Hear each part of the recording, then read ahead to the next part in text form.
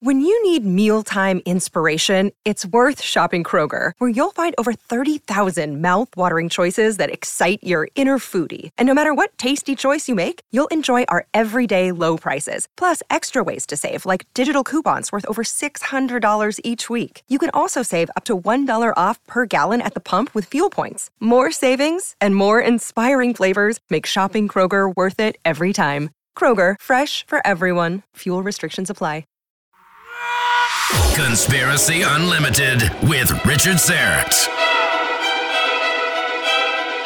People don't really fully understand the laws of media, just like they don't understand the laws of relativity. They know Einstein is famous, but if you really sat them down and asked them to write a couple of paragraphs on it, they'd be lost. And I think the same is true with McLuhan. And so he is certainly one of the major thinkers of the 20th century. 1 tablespoon of ESS60 from C60 Evo helps keep me pain-free, energized, and mentally focused. And I'm sleeping so much better since I started taking ESS60 back in November. ESS60 is the consumable form of C60, the miracle molecule discovered by Nobel Prize-winning chemists in the 1990s. ESS60 is a mega antioxidant, 172 times more powerful than vitamin C. Check out the Paris study, a peer-reviewed scientific study online, where ESS60 suspended in olive oil was fed to rats. The rats fed ESS60 lived almost twice their normal lifespan. I can't sit here and tell you I'm going to live to be 112, but I'm 56 and I haven't felt this youthful, energized, and pain-free since I was in my 20s. ESS60 from C60 Evo. If you want to discover the benefits of this amazing miracle molecule for yourself, go to the episode notes for this podcast and click on the link for c60evo.com. And don't forget to use the code RS1SPEC when ordering, and you'll receive an additional 5% off. ESS60, the miracle molecule from C60 Evo. It's changed my life. Discover what it can do for you. This product has not been evaluated by the FDA and is not intended to cure, diagnose, or cure. If you have a medical concern, please consult your healthcare provider. Welcome to your Monday, Labor Day Monday.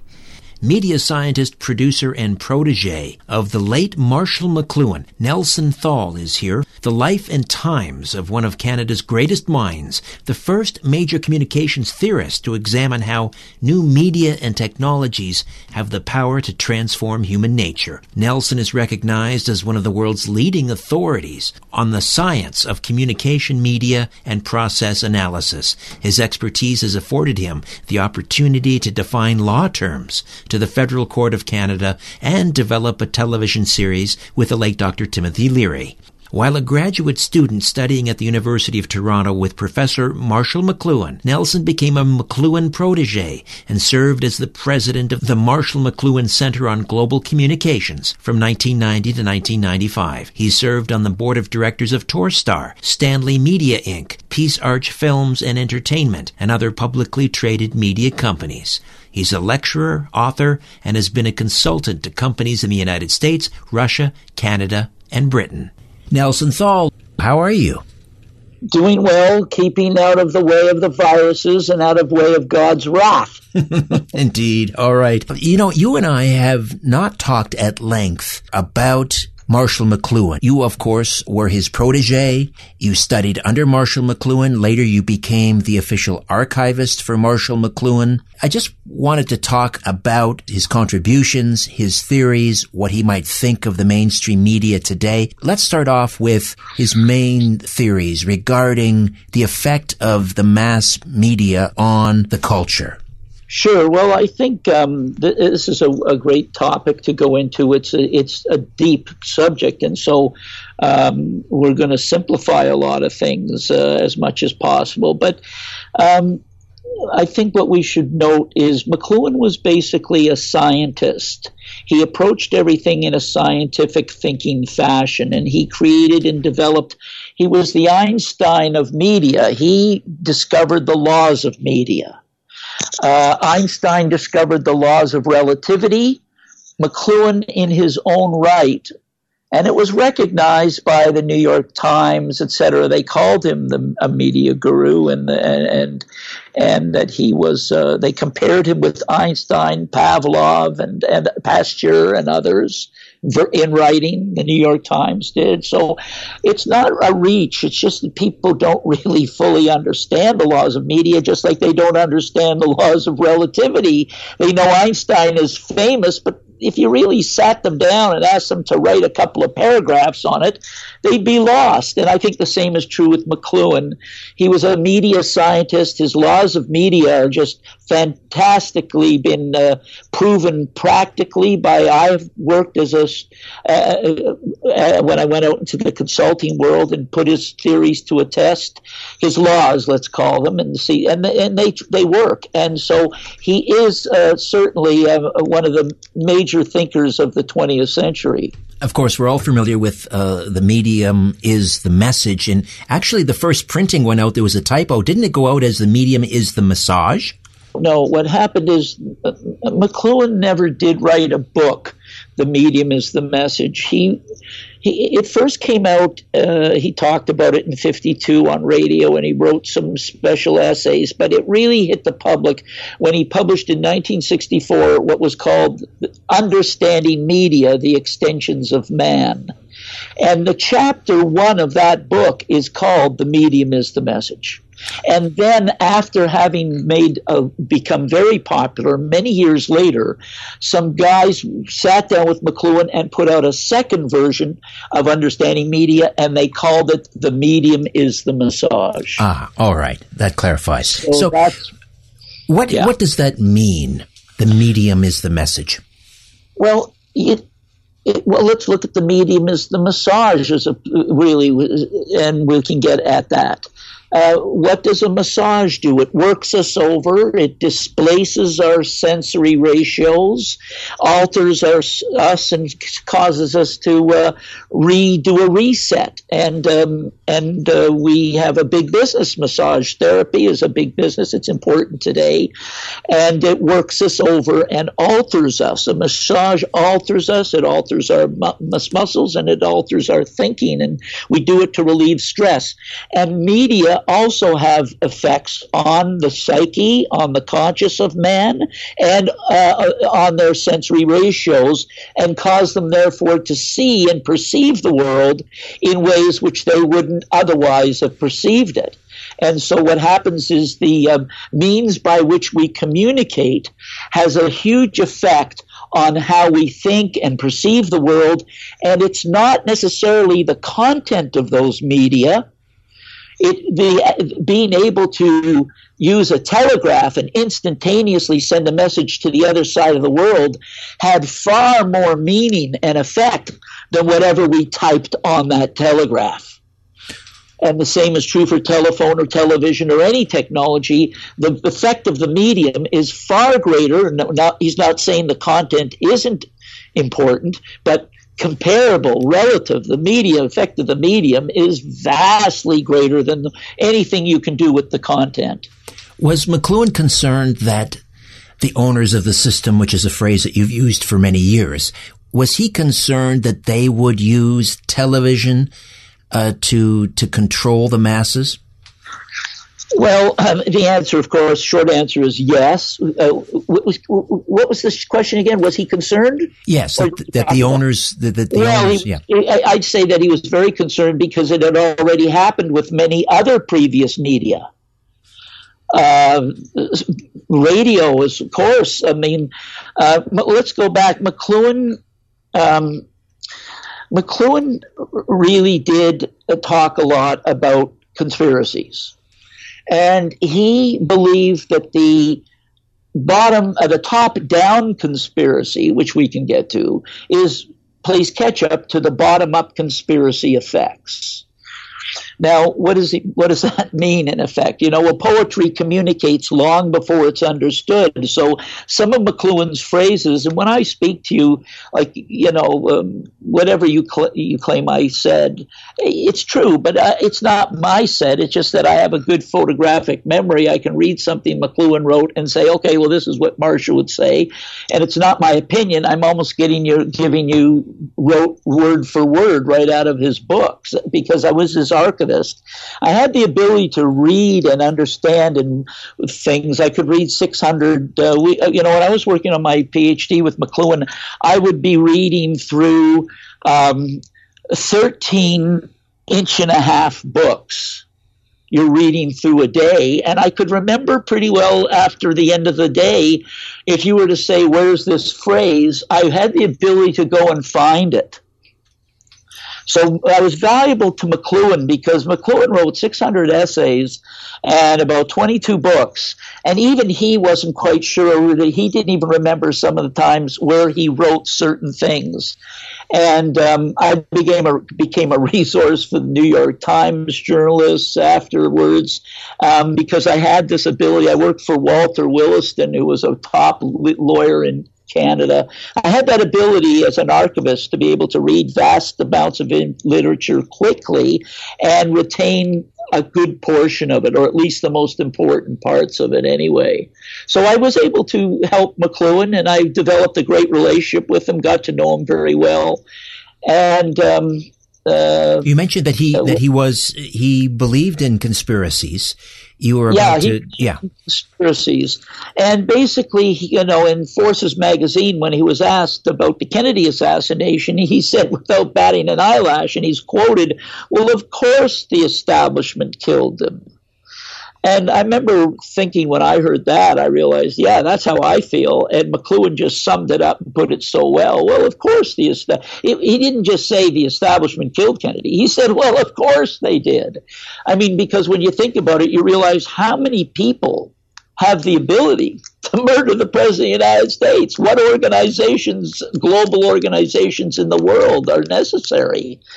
And so you realize, well, of course, who else do you think would kill him? Okay, so how did he arrive at, he hit this particular worldview that he had about the owners of the system and the establishment and so forth. Yeah, that was his term. Was that informed by communication, his communication theory? Did one feed into the other? Yeah, well, McLuhan, remember, got to the pinnacle of worldwide academia.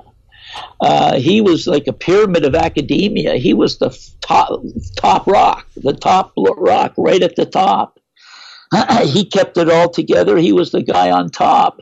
And so he had a lot of influence, and he understood what was going on. And, he wrote that the arts and science, he lamented that the arts and sciences were in the pockets of the secret societies. And he named them: papacy, Rosicrucianism, Masonry, and Jesuits. So he named these secret societies, some of the top ones, in writing, in his articles. He didn't do it in his books, but in his articles, in his essays, published in university journals. Remember, there was a lot. He published not just 22 books. Long before his books, he published vast amounts of university published in university journals in the St. Louis University, UT, Harvard, all the different universities around the world. That's how you get to the top of worldwide pyramid at the top.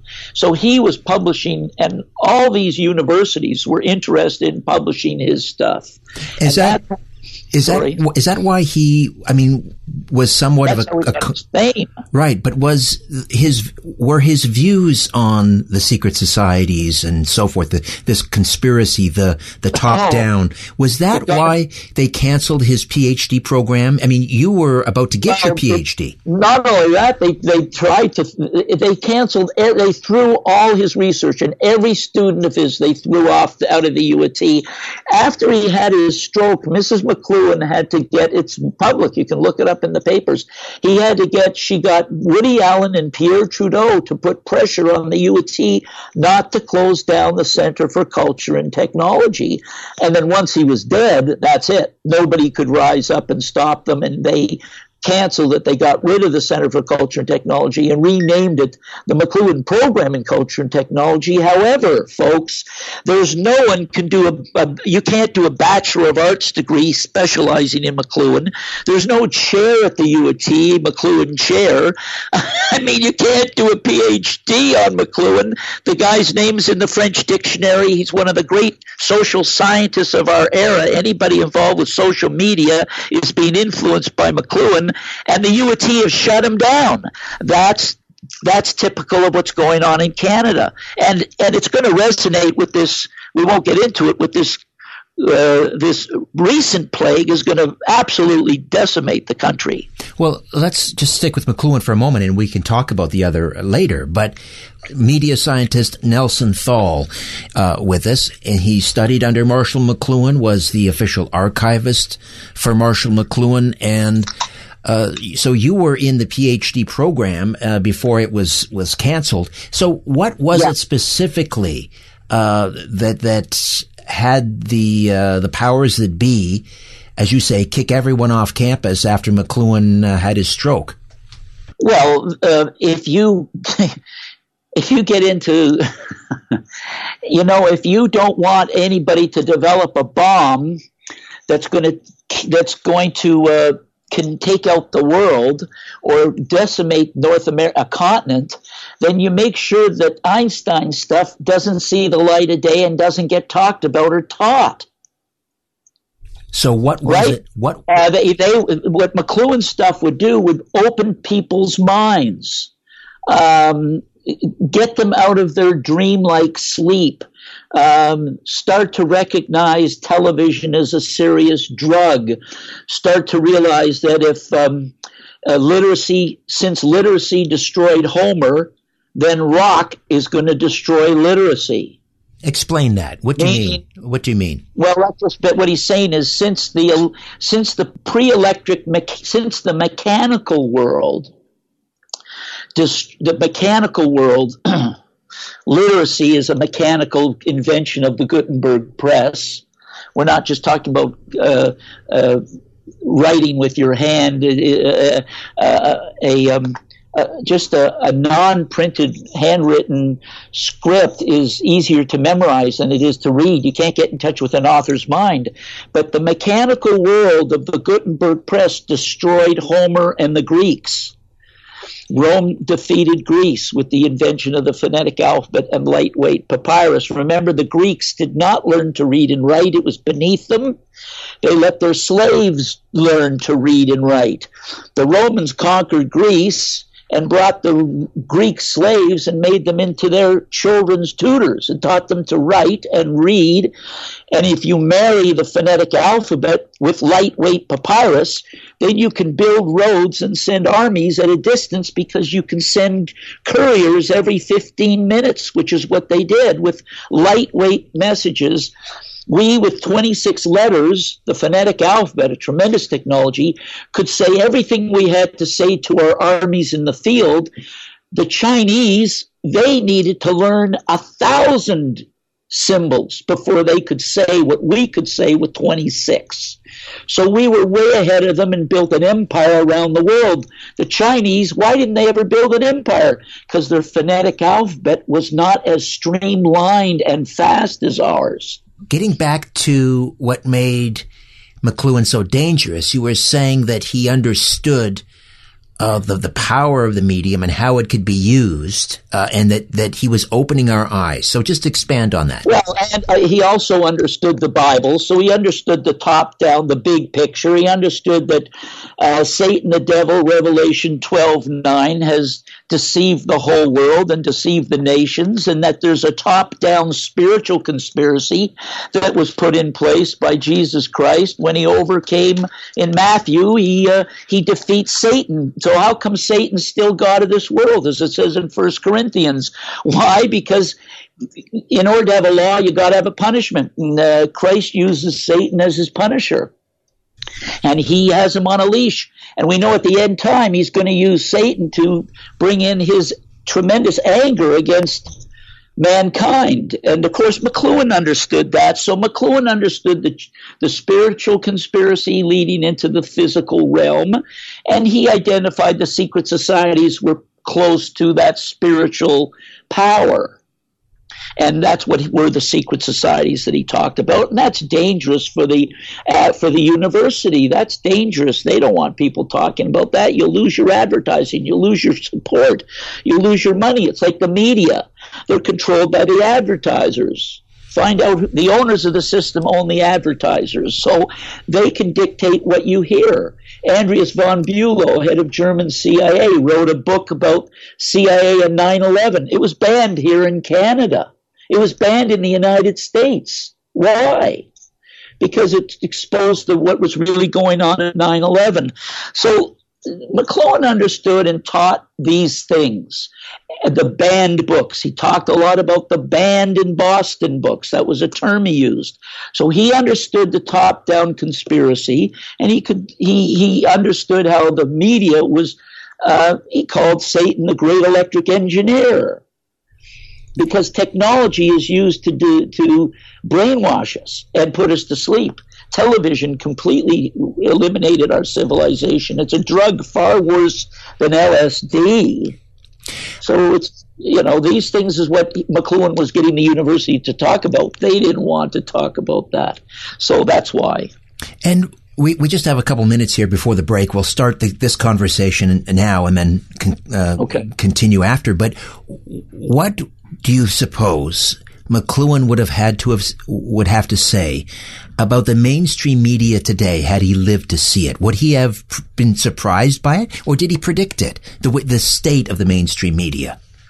Oh, he many cases predict. It wasn't difficult as a media science, and it would be less than a third-year course to be able to project that people are. T.S. Eliot, he would reply. McLuhan's answer to that is he would quote T.S. Eliot. T.S. Eliot said, "Western man is like a man on a gurney attached to an IV." So the whole society, T.S. Eliot said, is just put to sleep. And so they're sleepwalking. I mean, we've got, who was it? Ultravox, great song, Sleepwalk. Remember? Came out in the 80s. Yes. Where he's talked about man sleepwalking, especially Western man. They're asleep. Of course they're asleep. But now, what about advocacy journalism? Would he have had anything to say about that? Well, look, Marshall was interested in dialoguing and exploring ignorance for discovery rather than tossing around his knowledge for argument and display. The latter is debate, the former is dialogue. Most American tea promotes debate, not dialogue. Survivor, pick a date. I mean, everything is debate in the United States. And Jacques Ellul pointed out, who McLuhan respected and used in his work, the great French sociologist Jacques Ellul wrote the book Propaganda. He said propaganda begins when dialogue ends. So if you end dialogue with debate, then it's all propaganda. We were talking earlier about McLuhan's interest in conspiracies and secret societies, and he had kind of a conspiratorial view of the world. Did he have sort of a Rolodex of intelligence agents? Did he move in those circles? Yeah, he moved in very wide circles, and actually the circles moved around Marshall. They came to him. He didn't have to move. That's the beauty of being the man at the top. They came to him in droves. The King of Jordan came to 39A Queen's Park Crescent East, Toronto. They all came in. They flew in from all around the world. Kings, queens, prime ministers, CIA agents, KGB agents, ONI agents, Secret Service agents, French intelligence. Well, everybody was there. What did they want from him? information. They wanted to study his mind, find out what he thinks about things. His works were not, there wasn't a big index of his works. So, Marshall sometimes would whip off an essay, classic stuff, hand it to Marg Stewart, his secretary, type it up, she'd send it out. And sometimes he wouldn't keep a copy, and I used to fly down to St. Louis for Marshall, sometimes without his knowledge. We were looking just to get an article. We knew it was sent out, but we didn't have a copy, and I went and got it out of the university in St. Louis in the library. Why there? Why St. Louis? Well, Marshall had, it just had so happened. Marshall was at many universities. It's just that St. Louis University, the academic press there, was publishing him.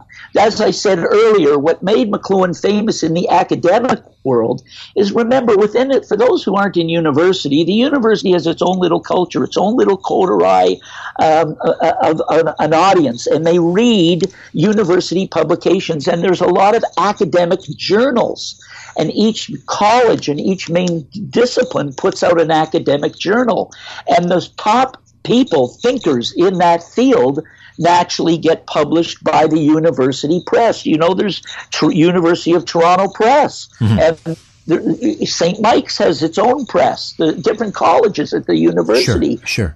And they'll publish articles, and those get distributed around, and academics around the world will read the academic journals of St. Louis, of Toronto. Those are centers of English literature. Concordia at Concordia University, a classmate of mine, Dennis Murphy, set up the communications department there. Okay, so he was being courted by spies. Well, operatives too. Operatives, not just spies. What's the difference? They always talk about what's the difference. Well, some operatives are people working for the CIA whose job is to put together an operation to kill, to spread grasshoppers in Cuba. An operative be running the money. Like Bannister was an operative during the JFK assassination, right? Right. Clay Shaw, and these guys were operatives. They worked for the intelligence agencies, but they weren't spies. They were giving messages from headquarters and told to get some guns together and start training guys to invade Cuba. And, they're operatives, not spies. Did anyone ever try and recruit McLuhan? Oh, I'm sure they all tried to recruit McLuhan, but McLuhan was unrecruitable. You couldn't recruit McLuhan. Was he being spied on? Yeah, he was. Oh, we'll come back to that. But let me just say this: that the McLuhan had his own intelligence agency as the top, because he was fed. McLuhan read everything written in the English language. He what? How is that possible? He was a voracious and very fast reader. That's how it's possible. Oh my! Because he was like the he had the ability to really just consume the phonetic alphabet of books and read. He read at high speed reading and comprehension. He had magnificent. Well, I can see why that would be useful to an intelligence agency, why they would want to recruit someone like him. But back to my other question. McLuhan had more intelligence. McLuhan's intelligence agency had more intel than all of the rest of the world's intelligence agency. Well, he had his own intelligence agency. Tell me more about that. Who were these people? Anybody with a tape recorder is an intelligence agency, as McLuhan said. True. So McLuhan had files, and McLuhan had people sending him in and filling his files from around the world. University professors, people who were English literature majors, ambassadors, everybody who was interested in intelligence and was interested in comprehension and wondering what's going on and keeping in touch with the mass. There's a new mass group was created. The masses showed up. So mass man, discarnate mass man, right? Right. Disco. Right. So what sort of intelligence was finding its way into McLuhan's files? Well, hey, listen, when you have university professors and CEOs, take today the executive as dropout, when you get a lot of executives, that's the name of one of his books, when you get a lot of top executives from the Pentagon and elsewhere dropping out and wanting to sit and talk about what the heck's going on, there's a lot of corruption that they can't stop and a lot of other nonsense going on, misuse of media. Media is being abused, not used properly, and they want to talk. And then McLuhan was like a global psychiatrist. Everybody was wanting to lie on his couch. So you were his archivist. Did you see? You were his archivist. Did you see any of that intelligence? Oh, of course, I saw it all. Remember, what happened was the CIA. What happened was this. The Central Intelligence Agency in the late 50s had been consulting with Gordy Thompson of Bell Northern Labs and Barrington Nevitt, who co-authored the book Take Today, the Executive as Dropout, and many academic essays and articles Nevitt and McLuhan wrote. And so the CIA knew and understood that we're going to have to do something with our files. We've got files, we've got microfiche, but we haven't got optical card readers in use yet. We've got them. They're not 100% accurate, but next year, the next few years, they will be more accurate.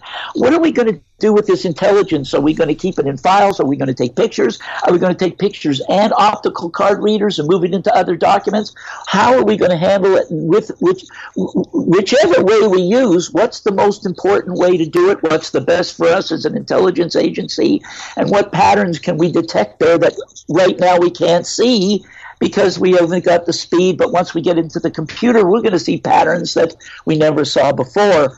And McLuhan sold that to them, to the CIA, via the Department of Education, because the CIA turned to the Department of Education and sent a letter. And there's a letter on file that McLuhan had, and the letter, because he did Project 69 for the Department of Education. So after that, when the CIA came to the Department of Education, they said, we're going to send McLuhan in to talk to you. And so McLuhan went in, and they said, how are we going to open our files to just one man? He'll see it all. And the Department of Education sent a letter to the CIA saying, Dr. McLuhan's archives are vastly wider and more deep than anything you've got at the CIA. Oh, my gosh. So, again, back to what you saw. What did you see? They're just collecting data from around the world. McLuhan's doing it too, but McLuhan's got a head start on them because he's got a name. Right, but what did you see, Nelson? I can't go into everything that I saw. Okay. I had to ask. Much to go through, but I can tell you this. I think that's when I started to become converted and read the Bible, because everything that is said in there, it's in the files as to what they're trying to do.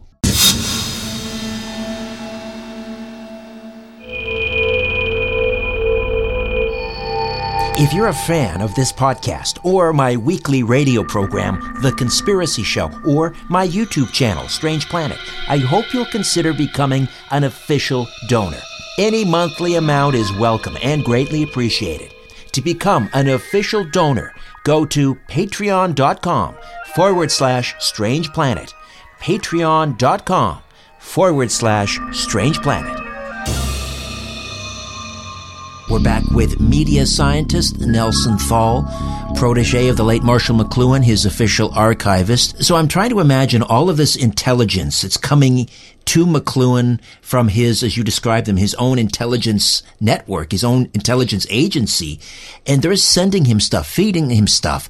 Is this all being stored on campus in like filing cabinets, sensitive information? Well, some of it's stored, remember, as I said, some of it's stored at the university, some of it's stored at his office. Things come in, he takes things from the office home and home to the office, so there's no problem with that. But, he's sort of like 221 Baker Street. Sherlock Holmes had all his stuff there. He never kept the door locked, because he felt that if anybody tried to steal it, we'd find out who it was. You can't fool us. And so there's no need to keep it really locked. And, that's the way Sherlock Holmes had it. And Marshall was like that. He had it under lock and key. Don't kid yourself.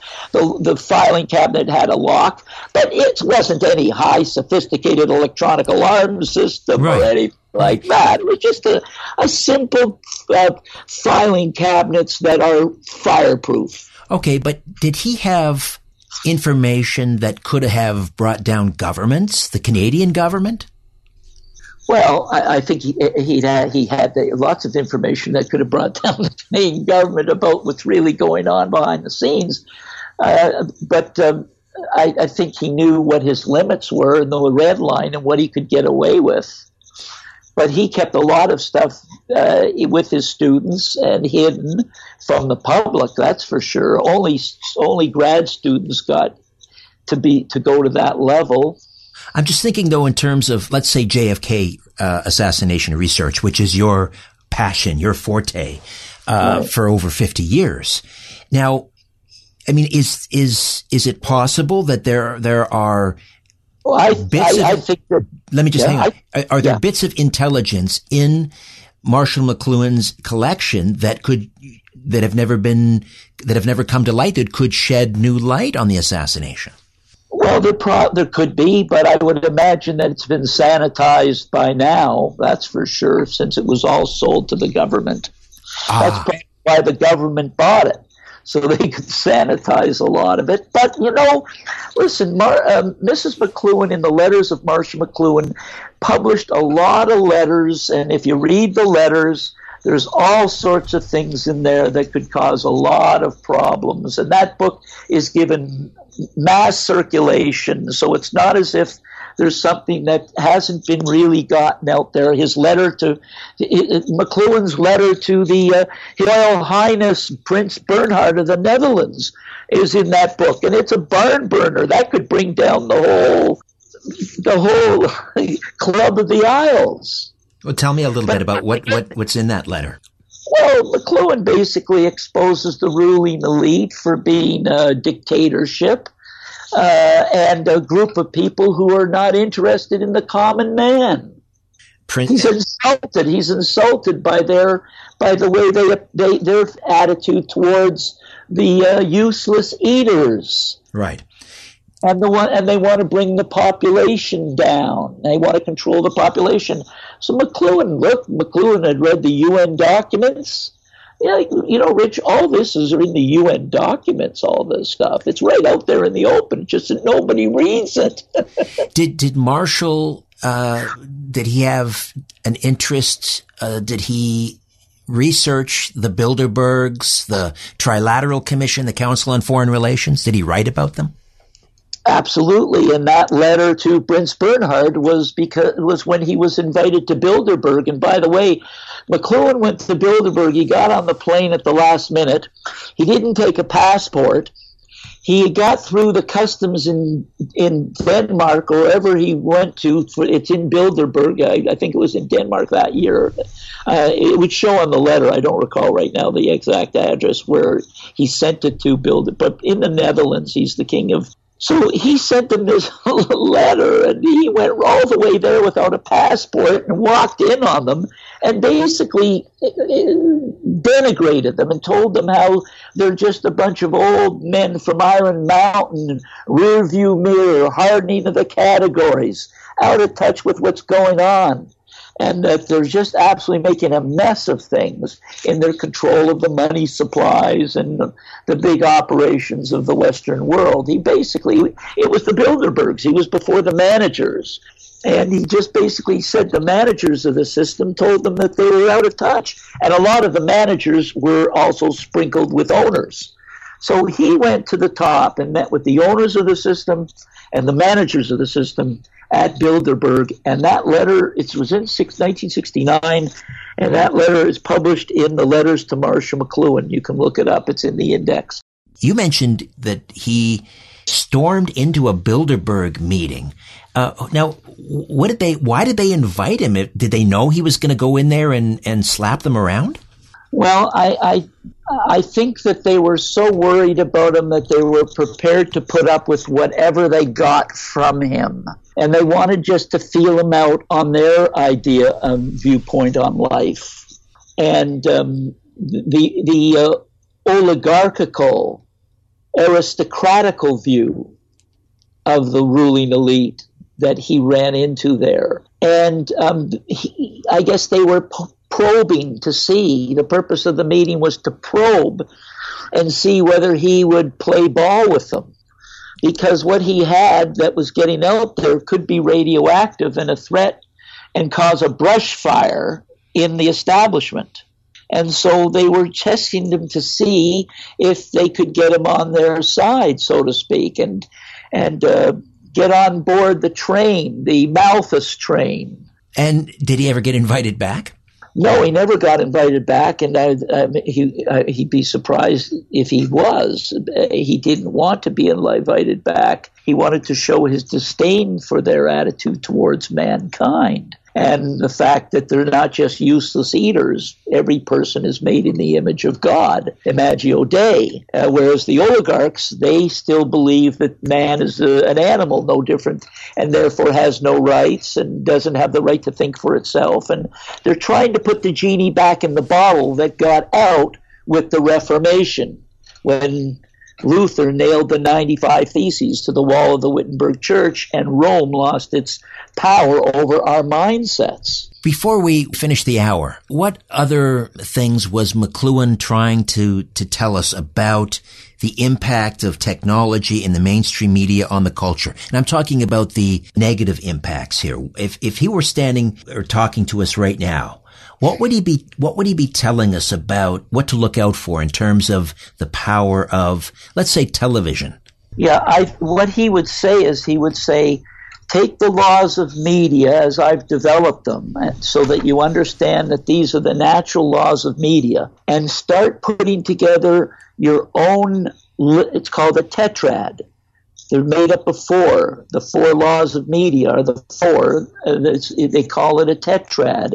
Make up your own tetrad and make yourself aware of the tetrad on each technology, and therefore draw from that an understanding the grammars and effect it's going to have on your sensory ratios, your sensory topologies, and your mindset, and your ability to perceive the world. We had hundreds and hundreds of years of a technology that put us into a visual space of immense magnitude compared to the other senses. We went up into heavy visual space. As a matter of fact, we got so, the effect of the phonetic alphabet and high-speed printing made us to the point where visually we were so stressed, our view of reality was so skewed and was so wrong because of the stress on the visual sense alone. Louis Pasteur was thrown out of the medical profession for claiming that invisible bacteria was making his patients sick. That's only about 175 years ago, Rich. Not long ago, you and I would be put in jail for saying that invisible bacteria was making us sick. That's right. How crazy, that's how skewed and out of whack and unrealistic Western man got because of the phonetic alphabet, the Gutenberg Galaxy, and that's what made him famous, was his book, The Gutenberg Galaxy, which talked about that devious, invisible, nefarious, he called it, a nefarious and insidious effect of these technologies. So that was what was behind media science and media ecology. So the owners of the system that run the TV networks, what is it they understood? Obviously, what McLuhan was talking about, they didn't want their secrets divulged, but there's subliminal effects. They didn't want their subliminal effects affected and made public. And McLuhan wrote the foreword to the book Subliminal Seduction by Wilson Bryan Key, which is a key book that people should be, if they want to know, get the book Subliminal Seduction with the foreword by McLuhan. Well, let's talk about that. Let's talk about the subliminal seduction and the power of the subliminal message in television. Yeah. Well, right today they've got it so subliminal that they're able to alter our emotions from the microwave towers. Hello, Yes. Colonel Beasley. Just read Beasley's book, called Oblivion. Okay, what else can you tell us about subliminal messaging in television? Well, it started with Coca-Cola in the 50s. They started to put subliminal messages into the ads, and their Coke sales doubled. And they put pictures of deserts and pictures of cactuses and all sorts of subliminal messages, and it made people feel thirsty, and they went out and bought Coke. And what happened was a guy by the name of Dr. Petzel, Poetzze, had a machine called a tactistoscope. This was written up in a university paper. There's a book on it about Petzel and his tactistoscope, because he took people who were very dream-friendly, always had lots of dreams, and he went and he designed images that they would have never seen in their lifetime. And he started to flash them, because the tactistoscope flashes images into your mind at high speed, higher than your ability to consciously see it. And he would flash this. It's a tactistoscope, it's called. And he would flash these images, and he'd study the people's dreams. And sure enough, wouldn't you know it, the images started to come out in these people's dreams. Amazing. In the morning, they would take their dreams. They would say, this is what I saw. This is the shape. This is the color of the things that was flashed in front of them. So they started to realize that subliminal imaging had could affect purchasing behavior. And again, this would be a single frame in film that you couldn't really even pick up with the naked eye. It would go by so quickly, but your subconscious would pick it up. So right. They were inserting these images surreptitiously, single frames. How do you suppose I mean, if that was 60 years ago, what are they doing now with subliminal messages? Well, they're doing the same thing that they've been doing all along, Richard, and it's a 1-2 punch. Number one, in order to get you to be docile enough to believe some of this nonsense in the 50s and 60s, they put fluoride in the drinking water, which made the mind docile. And they're still doing that today. So that part of it hasn't changed. But they put over our lifetime, it went into the TVs, it went into the advertising, it went to all the media, it went into the radio stations as subaudible images, subaudible audio, they called it subaudible images. They changed the middle C frequency. Right, yes. The Prince of the Power of the Air changed the frequency of middle C. That goes by unannounced and not talked about, except media scientists are aware of the change in middle C and what that means, and that had a big effect. Okay, that's it for part 1. Be sure to listen Wednesday for part 2. Now, before I dim the lights in my little studio beneath the stairs, just enough time to say thanks for listening, and so long for now. A new Conspiracy Unlimited with Richard Serrett drops every Monday, Wednesday, and Friday at conspiracyunlimitedpodcast.com. Blow your mind. That is all for now. Oh, and remember to share and give a 5-star review, because we have huge egos and need love. We're like cats. We need constant petting.